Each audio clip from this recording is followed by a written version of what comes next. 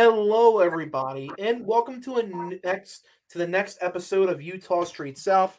As always, I am Jared Pinder, joined by Eric Garfield. Eric, how are you on this fun early May Sunday?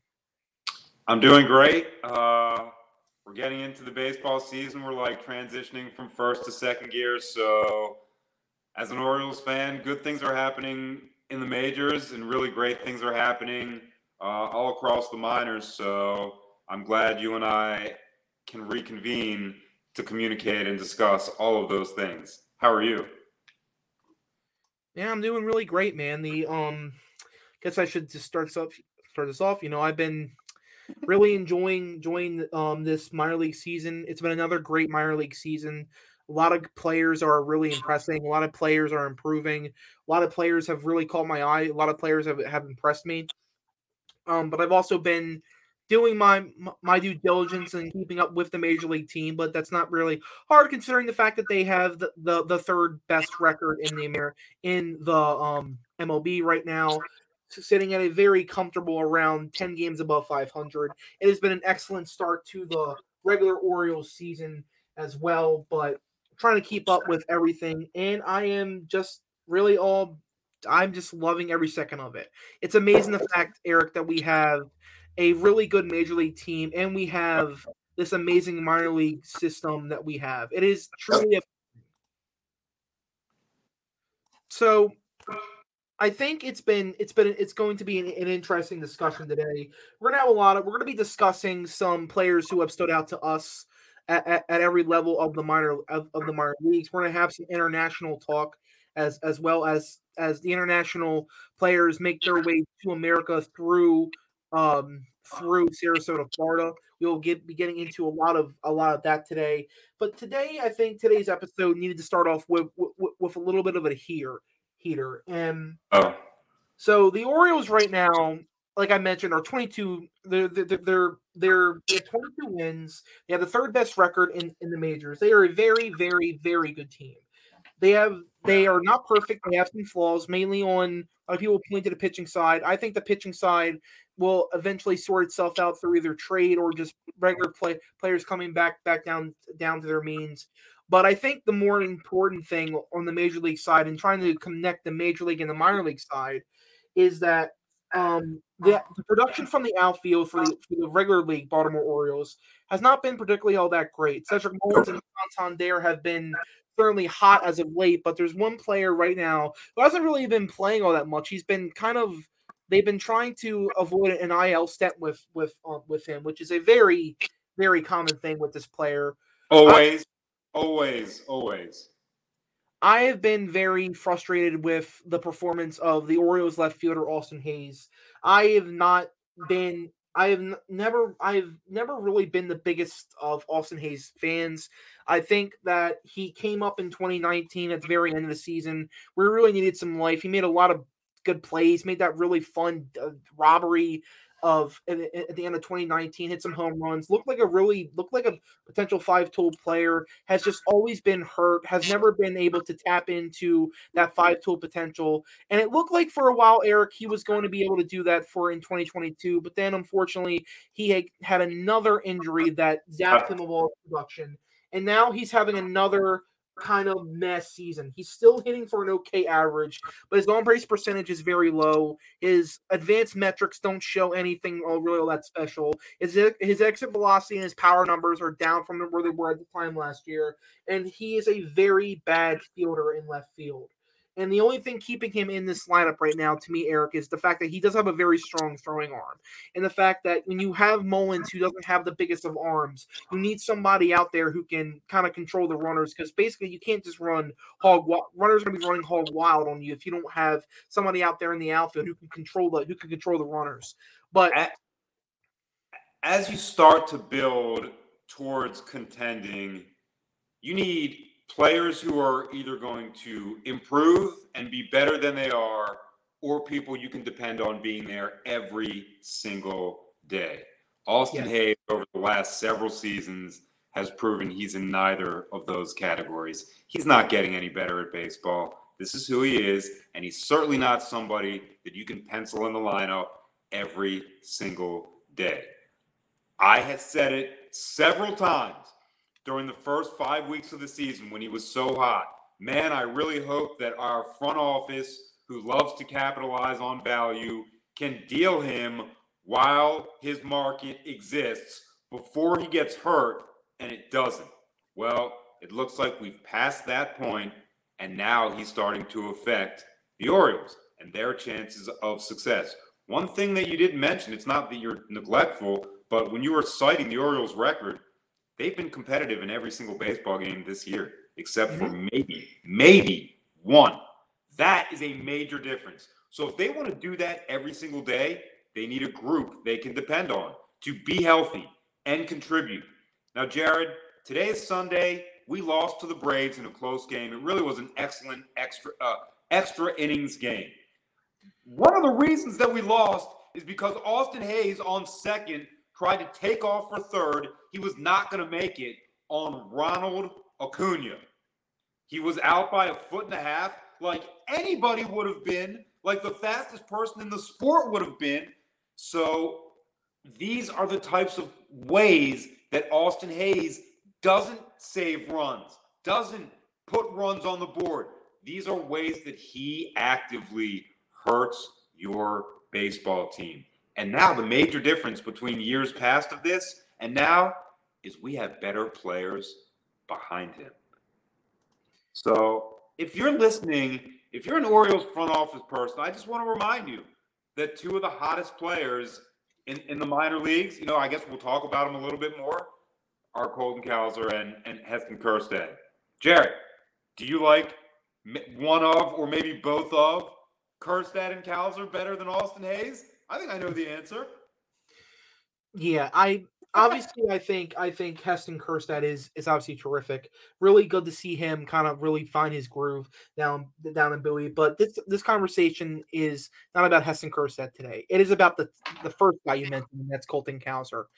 Eric, I need Colton Cowser to come up to this team and and take Austin Hayes' spot like I need oxygen. I need it. Like, this is something that I've been so annoyed with, is that like I can't stand watching Austin Hayes try and play left field in Camden Yards. It's hard. I get it. The wall's big.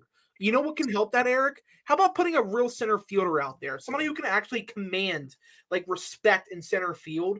Put him out there in left field. Let him roam.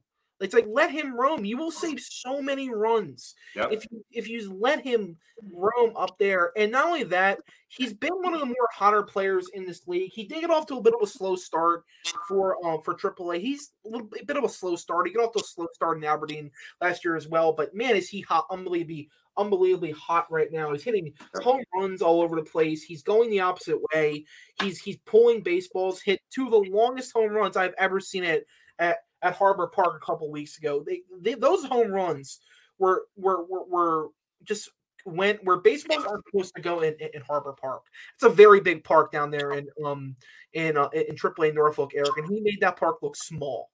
And not to to go ahead and for the purpose of what we're, of course, yes, he's obviously strong. He started slow, but he's been red hot since he started slow. But really, for the purposes of what you and I we are griping about, we're complaining about, Colton Cowser's defensive instincts, his routes in that large and windy center field, and his backtracking and his playing the wall have been near perfect. Just go check my Twitter and search Cowser. You'll see all the times when he makes a nice play, something that's a little bit above the level of routine in center field. So I think we're talking about minors transitioning to the majors. I think it's very logical. Of course, we're biased and it's all opinion-based, but I think it's very logical to assume that he can play outfield defense in Camden Yards.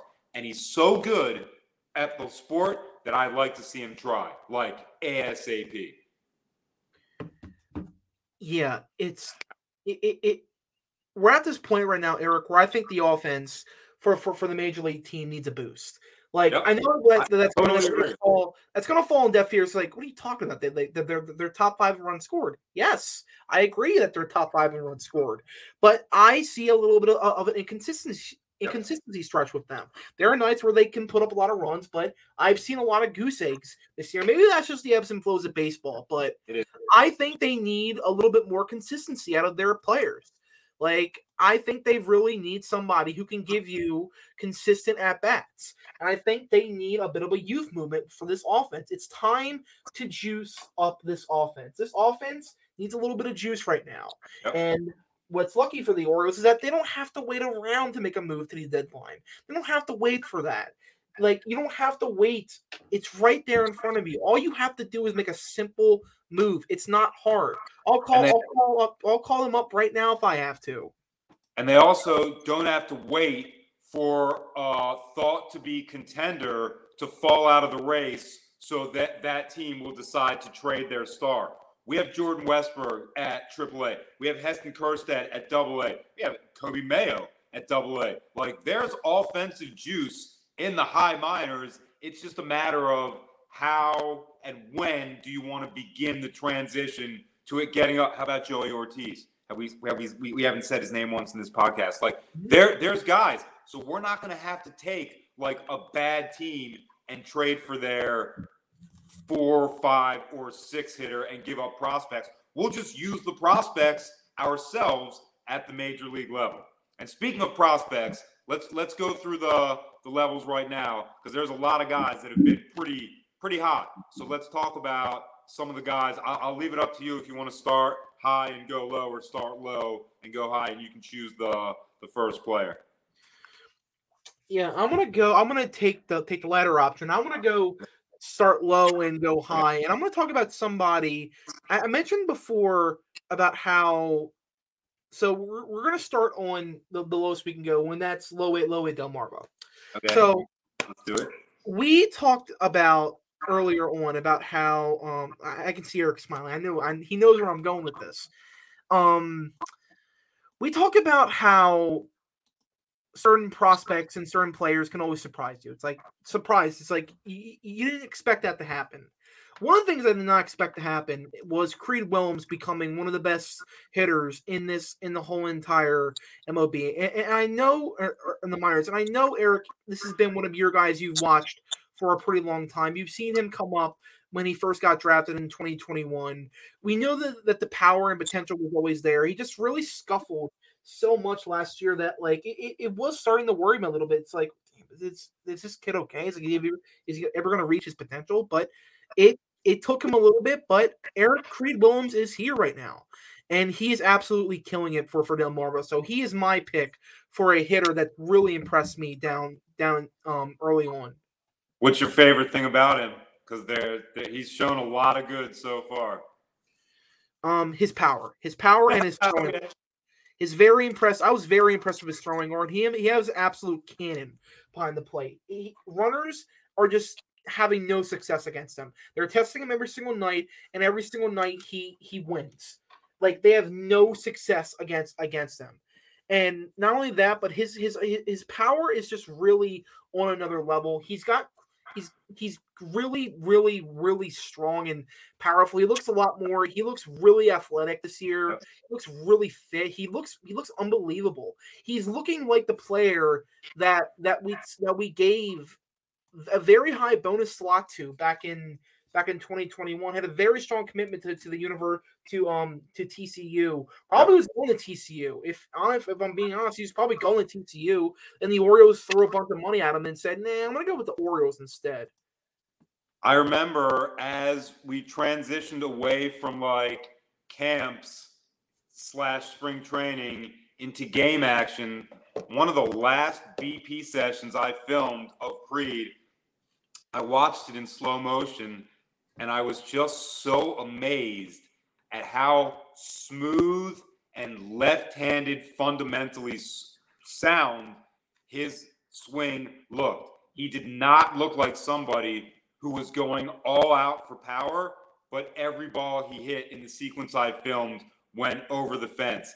He had an aesthetically pleasing, well-timed upper and lower body meld into a perfect cut. So I'm not really surprised that his average is very high. His OPS is high. Today I think he went 0 for whatever it is. He's still batting over 300. His OPS is still in quadruple digits. So he's really, really exploded on the scene. He has been the Orioles' best hitter for the first 5 weeks or 5 series, whatever it is. But he's also been, like, in all the minors, like one of the top 10 offensive performers so far. So awesome job for Creed. You did not take the person that I chose for mine. Mine is a different player, also an offensive player for Delmarva. Over the last couple of years, I've watched this guy in the FCL, and I've never really doubted what it's going to be when he puts everything together. But this was always a guy who's a little bit of speed and a little bit of power as an outfielder, more skilled at using those things offensively than defensively. Not a bad outfielder at all, but a higher level offensive player. And that is Steven Acevedo, who over the last month has, without question, had his hottest streak as a professional. And he's only been a professional since 2019, but he is just absolutely crushing it.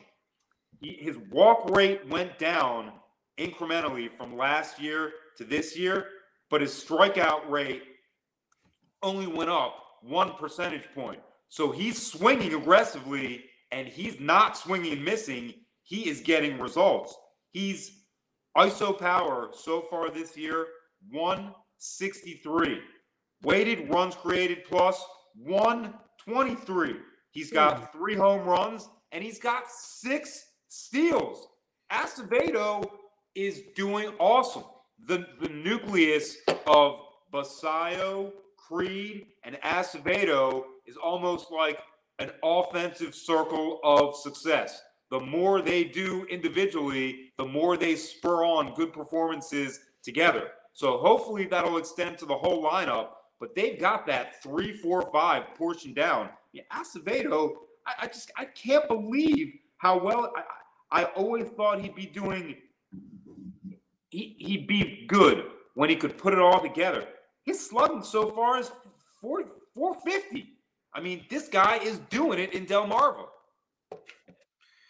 Yeah, and a very overused scouting term is this is what they look like. Steven Acevedo is what they look like. This is at 6'4", 185 pounds, has a really strong, really strong swing. He's built like your typical corner outfielder, but is actually a lot faster than you think he is. He has 6 stolen bases, like you mentioned. He has 3 home runs with 5 doubles, bringing his extra base hit total to 8. Look at that, I can count. He has 10 walks with 25 strikeouts. Has a very good triple slash of 281, 350 with 438. Solid OPS. Again, another one of these guys that is really impressing early that we didn't really have on our radar. Like, we didn't really say, like, well, this is going to be like the Steven Acevedo year. Like, in his career, by the way, he's 31 of 37 steals, so he can run. Yeah, he seems really athletic for a little bit of a bigger guy, a little bit leaner. I do like the fact that, like, Delmarva's roster is giving these young international guys a chance to shine now. A lot of these guys have been kind of hyped up. Like, we heard about Bastaglio before this year, and of course he missed a couple of games, but he's another one that I think we have to mention here is that, like, he's been really good. He's been incredible. He continues to hit, continues to really impress. But Delmarva's roster is just full of such young youth that it's just going to be eventually where, like, they're just breaking out, and that 3-4-5 is really deadly. I agree. So Delmarva's got a really fun offense, but Aberdeen has gotten a very big lift for their offense. And my next player that has impressed me the most, Eric, I got the easy layup. I got a free shot to the rim, and I'm going to dunk it hard and lay it down because Jackson Holiday is the player that I'm picking for Aberdeen, for the Aberdeen Ironbirds. I have run out of things to say about Jackson Jackson Holiday. I am going to see him this week. They are finally back in Aberdeen. They've been on a very long road trip. Jackson Holiday will be playing. They are home. I cannot wait. I'm very excited for that. One of my first time, I actually saw him live in spring training the first couple of weeks, where he looked unbelievable. But this is the really first time I'm going to get to see him in a 9-inning game action. I'm very excited about that. But there just is not a lot of things to talk about because he's so good. It's kind of I would just be repeating myself just how good, how amazing he is. Like, he hits for a very high average. He gets on base at a credible rate. He hits for a decent amount of power. He plays a great shortstop. There's almost nothing wrong with this player, and I don't say that lightly. And it's just gotten to a point with Jackson Holiday where it's the point where when are we going to start talking about him potentially getting up to Double A Bowie? Because once he starts hitting Double A Bowie, now you're going to start getting into the conversations of, is he going to be a 20-year-old potentially making his major league debut with the Orioles? And remember what we said like a few minutes ago, how hard it is to get infield prospects in right now. I mean, Jared, it's actually hard for the Orioles to get Gunnar Henderson. He does not have a position. Like, we got to kind of mix and match just to get Gunnar in.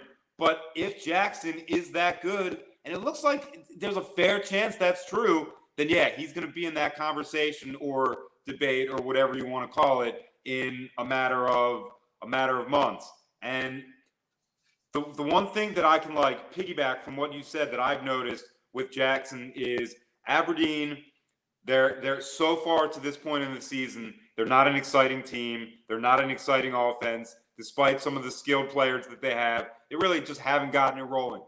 His impact and one of the players that I'm going to discuss in a moment has been like instant. He's helped them be better and be more exciting and be a better watch in his first day there. But there's another player. This actually is not the guy that I wanted to discuss. So I'm sorry, Jared. I'll be fast about this, but I want to discuss too. Another offensive player that's helped and kind of like batted behind Jackson and transitioned from Delmarva single A to Aberdeen high A with him is former Terp Maxwell Costas. And it looks like, some people say he's 21 or he's old for the level or he's old to be drafted, whatever. He's got to perform. He's got to do well. It's very small sample size, cut his strikeout rate in half, brought his walk rate up by a few percentage points, and tripled his home run total from single to high. So the move, I imagine his metrics were outstanding in testing and with the blast sensors, but moving him to high A, not only it wasn't necessary, but it very obviously was justified. His WRC plus at Aberdeen, 259. He's doing fine. But the player that I really want to discuss is someone that I've kind of been waiting on, not necessarily to break out, but just to find a little bit of consistency and to see what they can turn that into. And that's a pitcher that nobody ever talks about. His name is Alex Pham. The Orioles drafted him in the 19th round, the 557th pick in the Cowser draft from San Francisco. As somebody who's been in Sarasota, he's spent time here recovering or fixing things or refining things. So I've met him and talked to him a couple times. He really has a great outlook, and he really has great stuff. So I've been waiting for him to put it together. In his last 3 games, 13 innings, he has 15 base runners, but he has 17 strikeouts. It's the best that he's done against batters in his career so far. So he got a win because one of them was a start on May 6th, so a couple days ago. So Pham's starting to put it together a little bit, get used the right way, and contribute and help his team's fortunes improve a little bit. So I've been waiting a while for Pham and that strikeout rate to start like affecting games, and it looks like my wait is over. So like for the next little while, I'm optimistic on what Pham's going to be.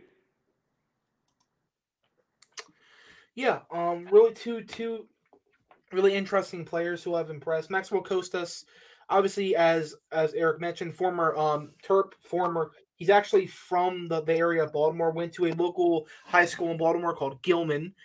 Um, Costas has just kind of he got hurt early come towards his career in Maryland, which kind of affected how early he could have come. He could have come out in the draft. He got hurt throughout his times in with the Terps, but obviously played. They had an unbelievable Terps had an unbelievable team last year. There was so much fun to watch every single night.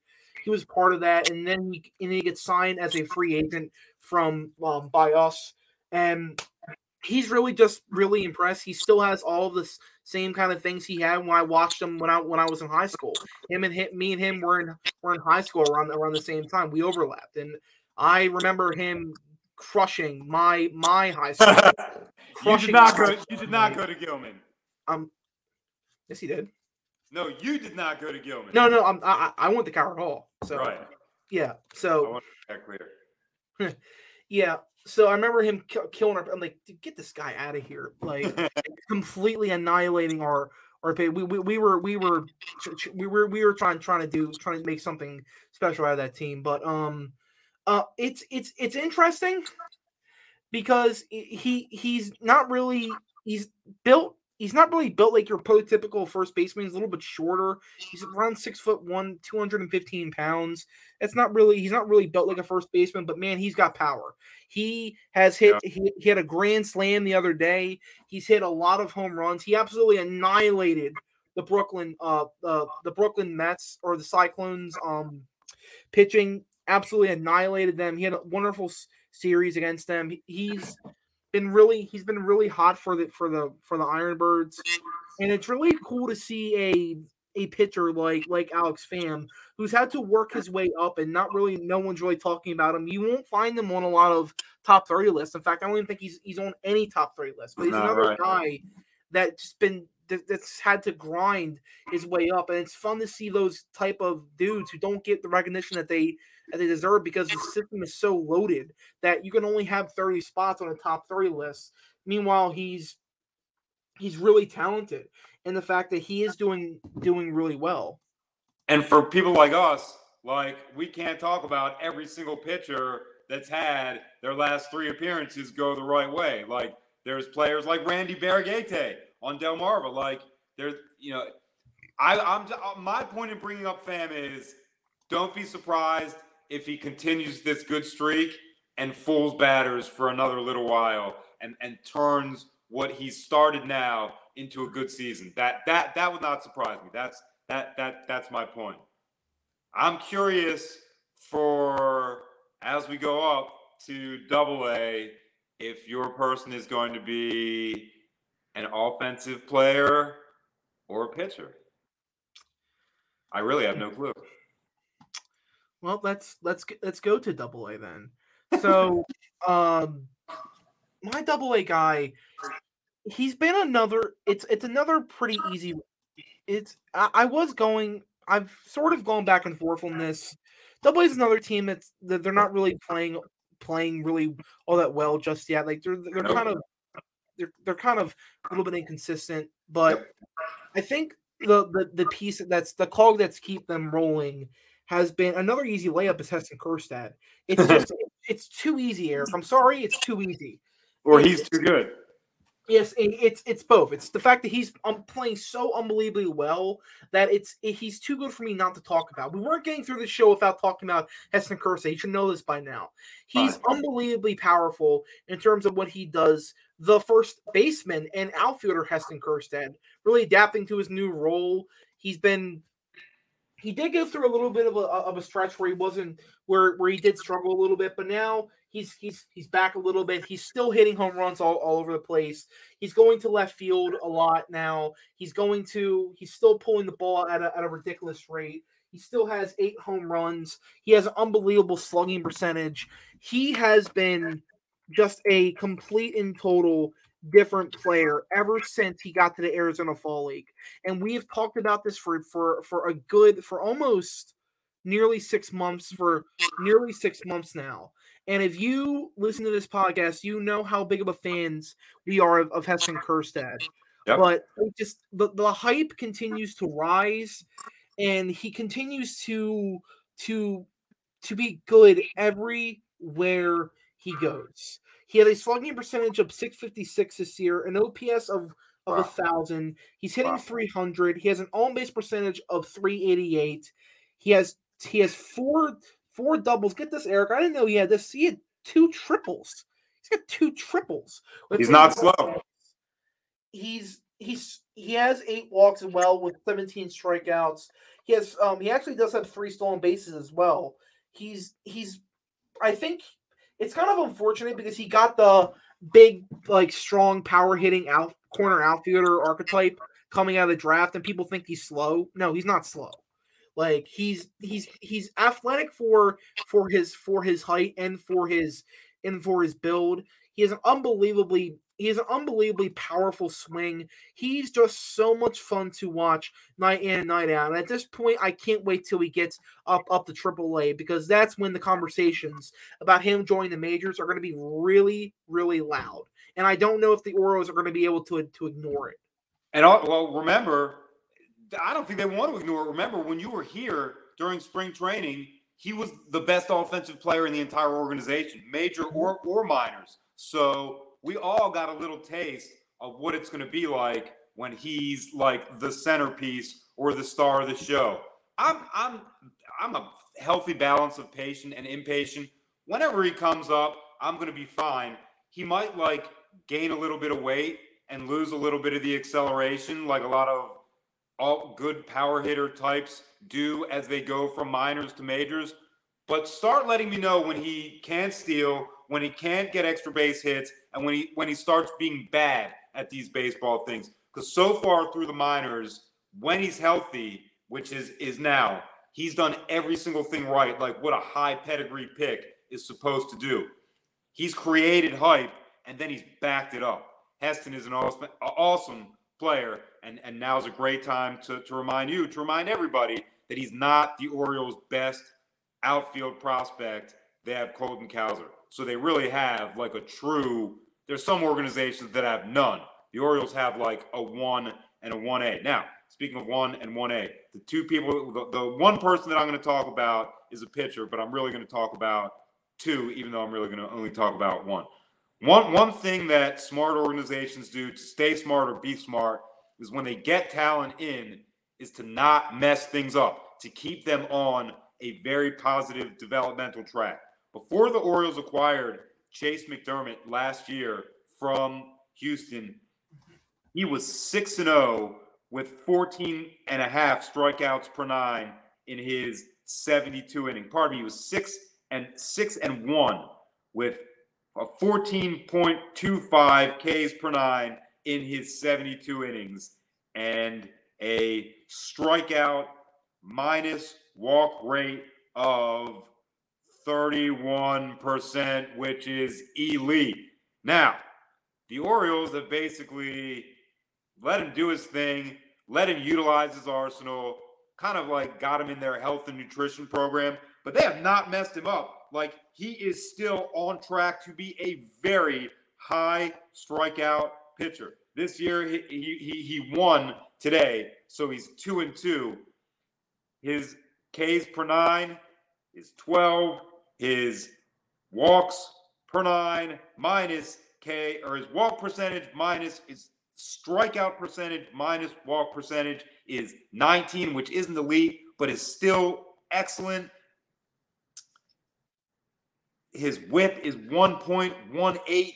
Batters are hitting 170 against him. He's also 24 and a high draft pick that went to college. Like, we are probably going to need to start talking about when does Chase McDermott is stretched out.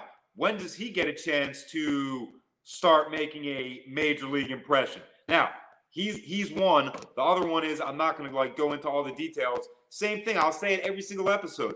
Cade Povich is almost the same exact thing from a different organization, one that really does right with lower minors pitching.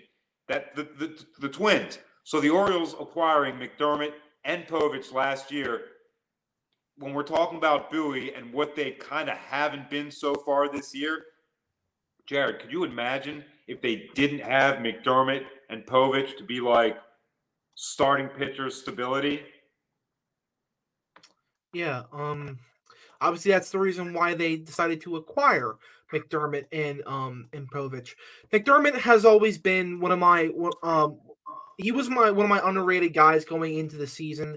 I remember an episode we did. He said that if McDermott outproduced Povich this year, it would be one of the most positive developments we'd seen. And honestly, he's been. I don't know if he's totally outpacing Povich because Povich has been great, but honestly, it's not that far. Like they really are neck and neck, Eric. Yep, it's close. Like, and they're both good. They're both very good.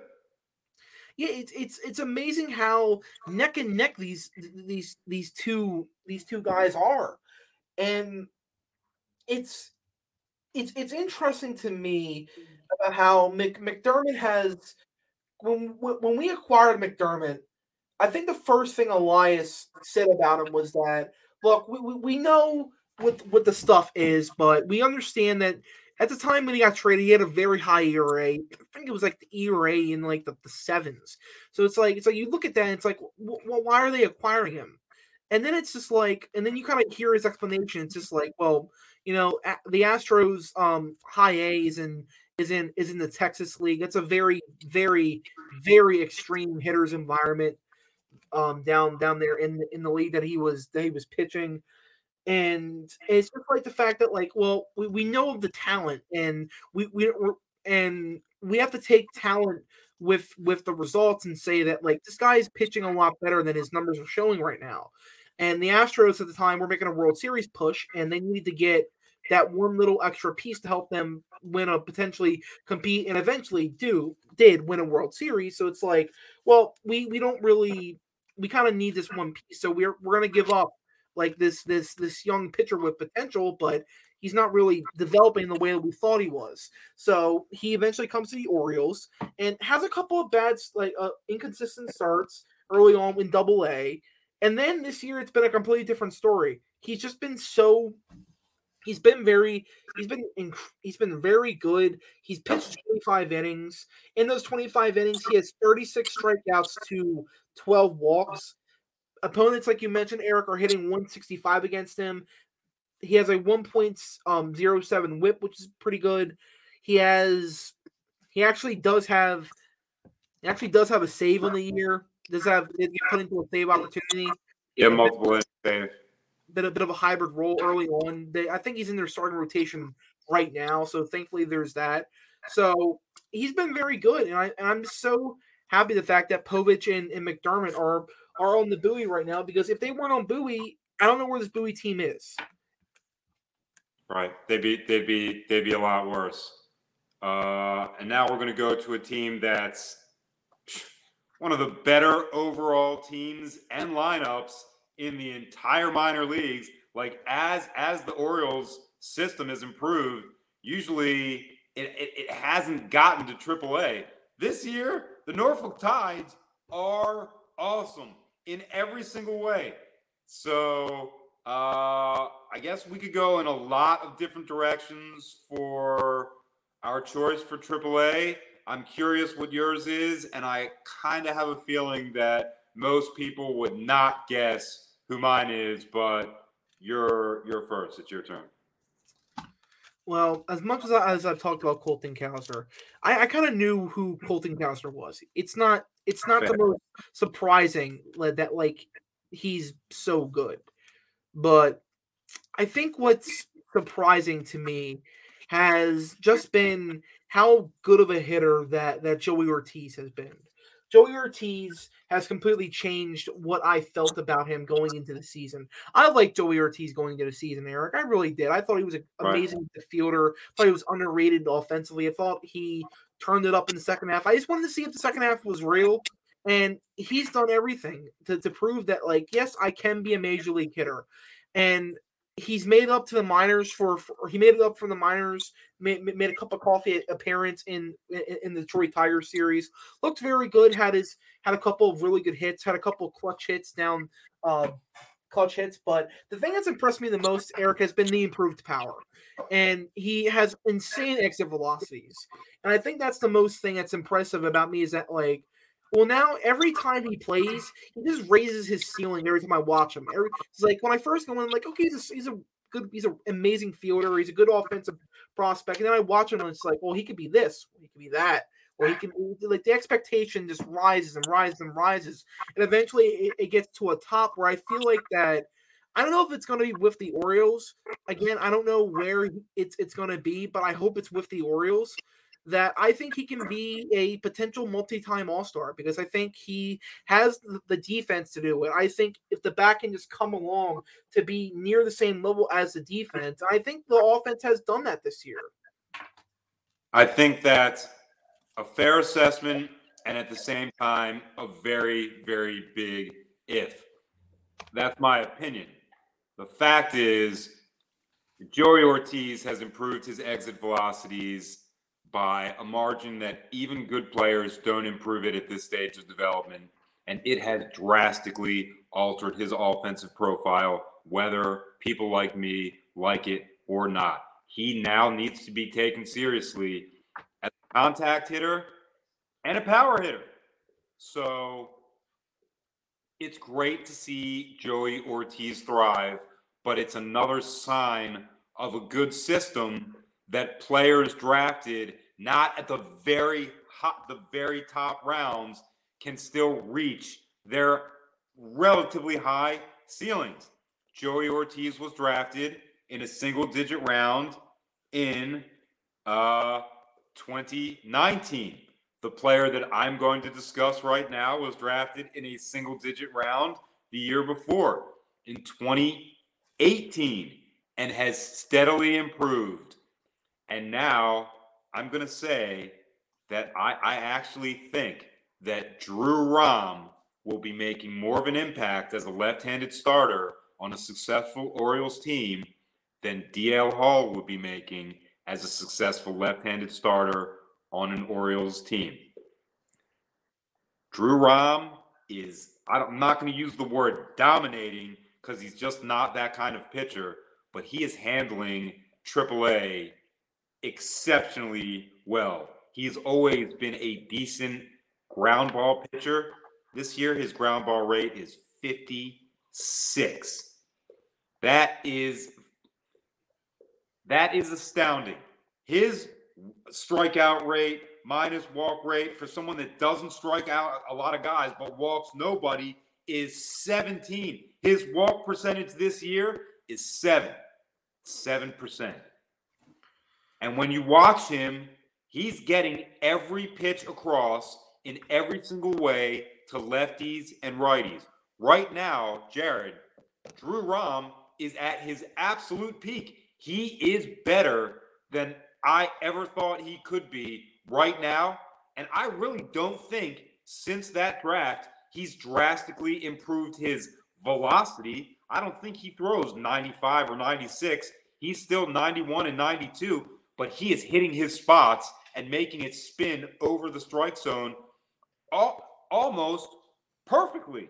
So I would love to see him be in that conversation as someone who gets that cup of coffee, or when there's a doubleheader or something and they need to expand the roster by one player.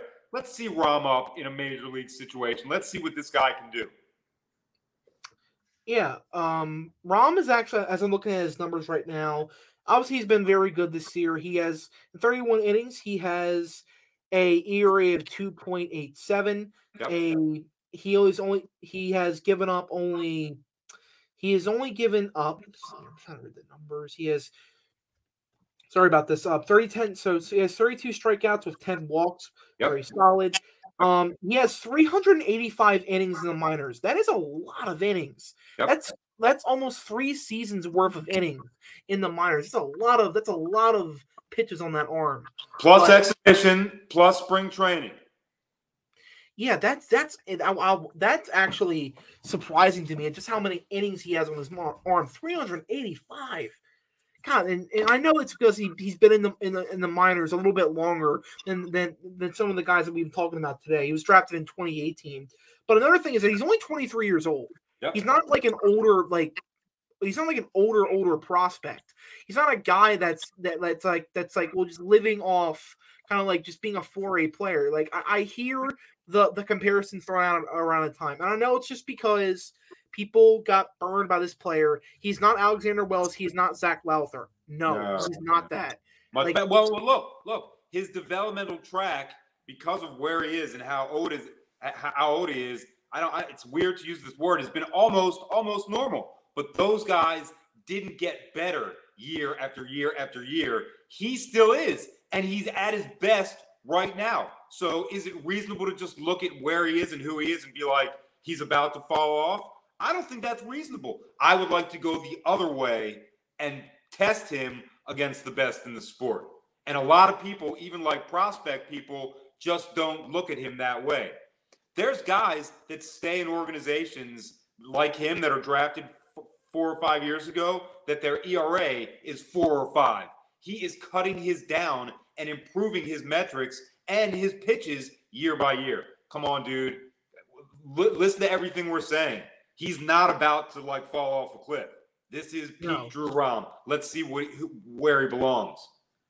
Yeah, and I called him during my last winter, my annual update of my top 30, my top 25 list for Utah Street Report. I called him Mr. Consistent because you just know every single day what you're getting. You know every single day what you're getting from him. Is he flashy? Does he have the elite velocity of a Grayson Rodriguez type? No. Does he have the upside of being a top of the rotation starter? Probably not. There are limitations to him. I'm not gonna throw smoke and say that this guy isn't going to be like the ace for 15 years for the Baltimore Orioles. No. But like you said, Eric, he's been doing well. He's really improving. And yes, I would like to see him get a shot this year. Whether it's with the Orioles or it's for some other organization, hopefully it is the Orioles. I would love to see him get a shot just to see what does he have, because like I mentioned, he has a lot of innings underneath that arm. He's pitched a lot. He's been in this organization longer than any other player that we've talked about today. He's been seasoning with them for a really long time now. He was in Grayson Rodriguez's draft class, if you can believe that. Like he's the same age as Grayson Rodriguez.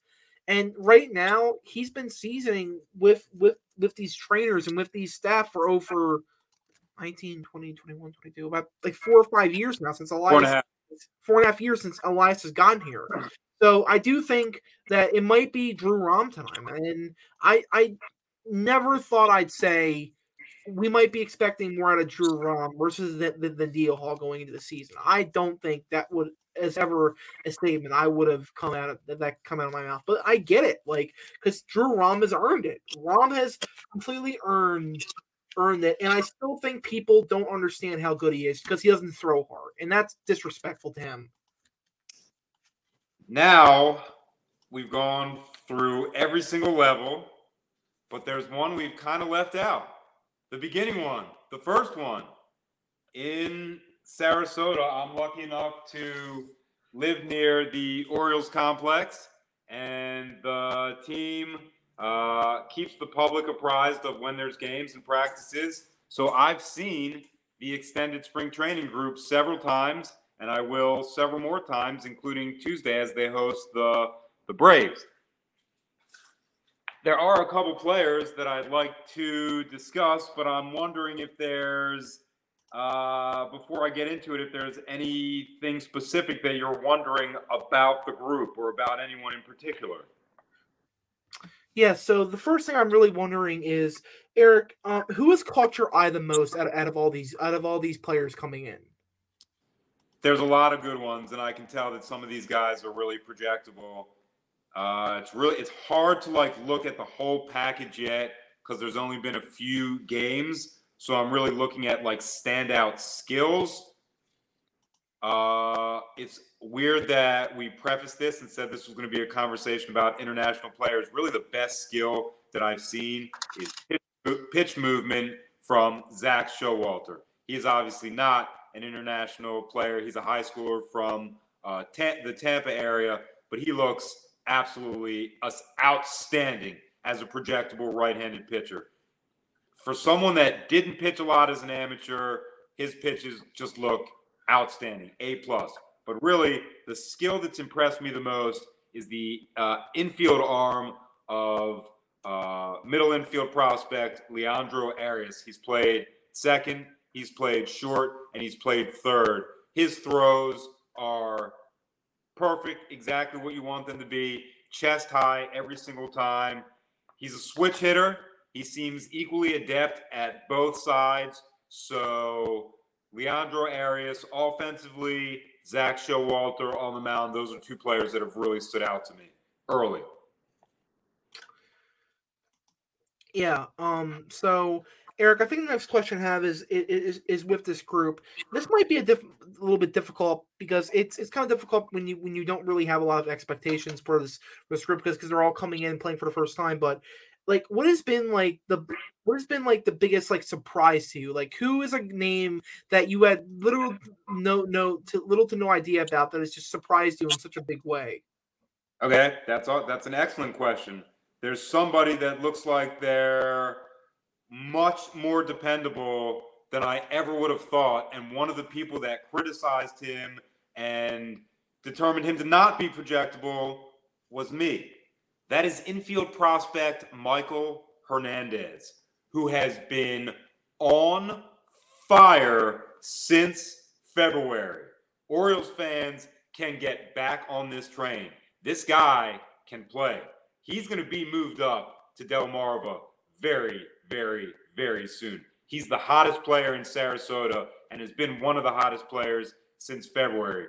His infield movements, I will use this word and I'm using it correctly, they are flawless. In the hole, coming in, charging the ball at shortstop, he doesn't take a misstep. He doesn't boot the ball off the side of his glove. He is so well versed in infield movements, and just to see it executed, practice or game, is a true privilege. But now he's doing things at the plate. He's working counts.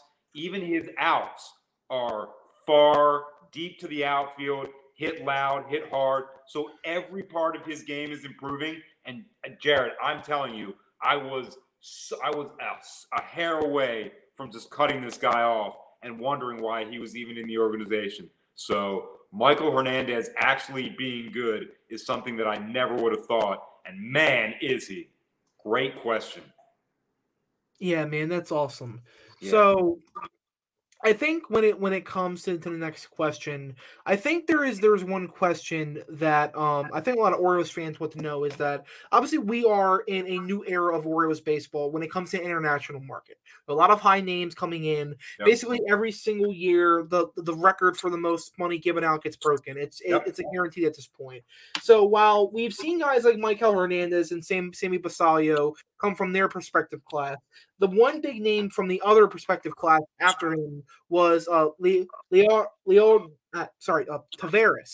So Leo Tavera, and he's been kind of showing off a little bit. Apparently, he told me that you call his very first ever home run. Yep. It's pretty fun. So overall, Eric, what is your overall kind of sense of him, just seeing him for the first time in game action?